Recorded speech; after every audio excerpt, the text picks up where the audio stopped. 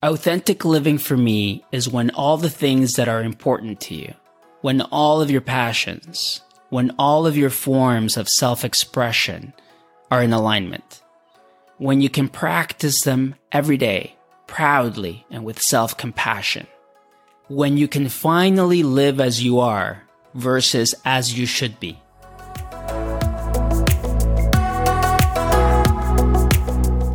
Hello there and welcome to My Most Authentic Life.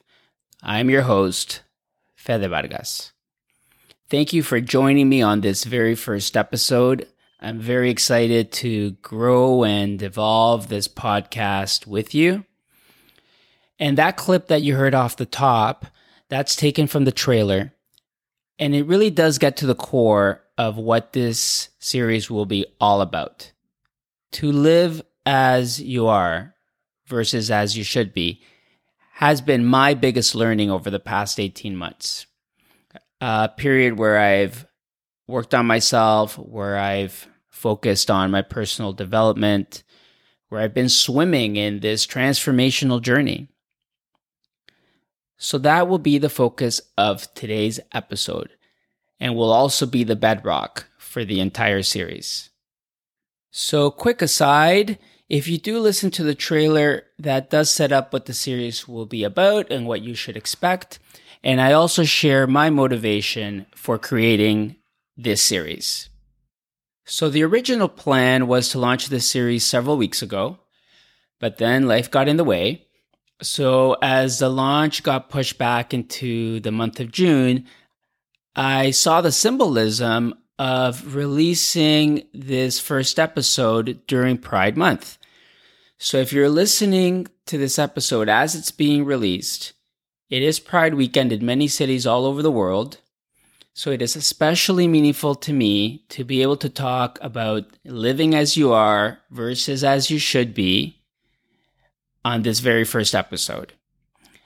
I've been able to zoom out and look at the authentic living experience over my entire life and have been able to see the similarities between my own coming out story and this most recent personal growth journey. With that in mind, let's go back 22 years. This is my coming out story. Growing up in a Mexican, Latino, Catholic home, I didn't have the courage to tell my parents. They had sacrificed so much to move to Canada to give my sister and I a better life. When I turned 20, I saved up enough to go backpacking in Europe. The first place I landed was London. I got off the overnight flight from Toronto, full of excitement and adrenaline. I got onto the tube at Heathrow, traveling into central London. Then two guys got on board, a same-sex couple, and it made such a huge impression on me. Not only was it a moment of, oh, there's more of us out there, but there was something about their interaction, the tenderness, and the affection that made it beautiful. I ended up traveling to about 14 countries that summer and stayed in London a very short time. So the next year I decided to go back to do London properly. I went back on a student working holiday. I had a job in Covent Garden, a bank account, and a room in Bethnal Green. I was living my own queer as folk. And through it all, I discovered a more authentic, beautiful version of myself. The experience was freeing and liberating. As soon as I got back to Canada, I told my parents. It was a real telenovela moment. A fiery Mexican family exchange. To bottom line it was not easy. We had our challenges. But overall, I can look back and say that I was lucky. Lucky to have the parents and the home that I did. Now, looking back at that, my coming out experience was rooted in identity and sexual orientation. And my recent personal growth journey has been about leaving the rat race and about finding a more fulfilling way to live. But they're both rooted in breaking away from convention. They're both about reevaluating long-held beliefs about duty and obligation. So in a way, any journey towards authentic living is like coming out. It's about growing and accepting a truer version of yourself.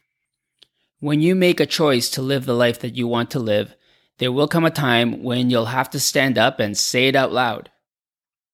I don't want the 9-to-5 job. I don't want to be part of the rat race. Maybe you don't care about the status or the job title, the power and the wealth. Maybe you want to travel the world. Maybe you want to be location independent. Whatever it is for you, you have the choice to create the life that you want to live. And when you say it out loud, even if it's just to yourself at first, you're putting the idea out there. And when you put it out there, you're getting the ball rolling, and there's a greater chance that it will happen. You know, I was part of the rat race for over 15 years, and there are no regrets. I do feel fortunate that I've had the opportunity to transform my approach to living. That I can tap into the courage of 20-year-old me. 20-year-old me who was out there fearlessly finding his most authentic self. And he inspires me. What will the version of you say 20 years from now about what you did to find your way to your most authentic life? As you're out there this weekend, maybe at a pride parade or a pride event, look around you. Look at all those people that are living as they are versus as they should be, and let them inspire you. Thank you for being part of this first episode. It's been such a fun experience getting this podcast launched. Whatever you get up to this weekend, enjoy, have fun, and happy Pride.